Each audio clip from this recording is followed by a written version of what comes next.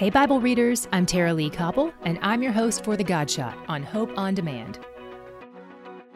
Even though I walk through the valley of the shadow of death, I will fear no evil, for you are with me. Your rod and your staff, they comfort me. Psalm 23, verse 4. Following God may take you through the valley of the shadow of death, but He protects us from danger using two tools, a rod and a staff. A rod is a long spear for fighting off external enemies, like wild animals or thieves. And a staff is what you see in Christmas plays, the stick with a hook on one end. This tool protects the sheep from their internal enemy, themselves. Which tool do you think gets more use?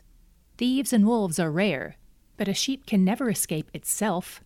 Sheep are curious animals with bad memories and poor eyesight, so they need more protection from themselves than from external enemies. Our Good Shepherd protects us, sometimes even from ourselves. Our Good Shepherd protects us and draws us nearer to Himself, which is good news for us all, because He's where the joy is. To hear more of The God Shot and other great podcasts, go to hopeondemand.com.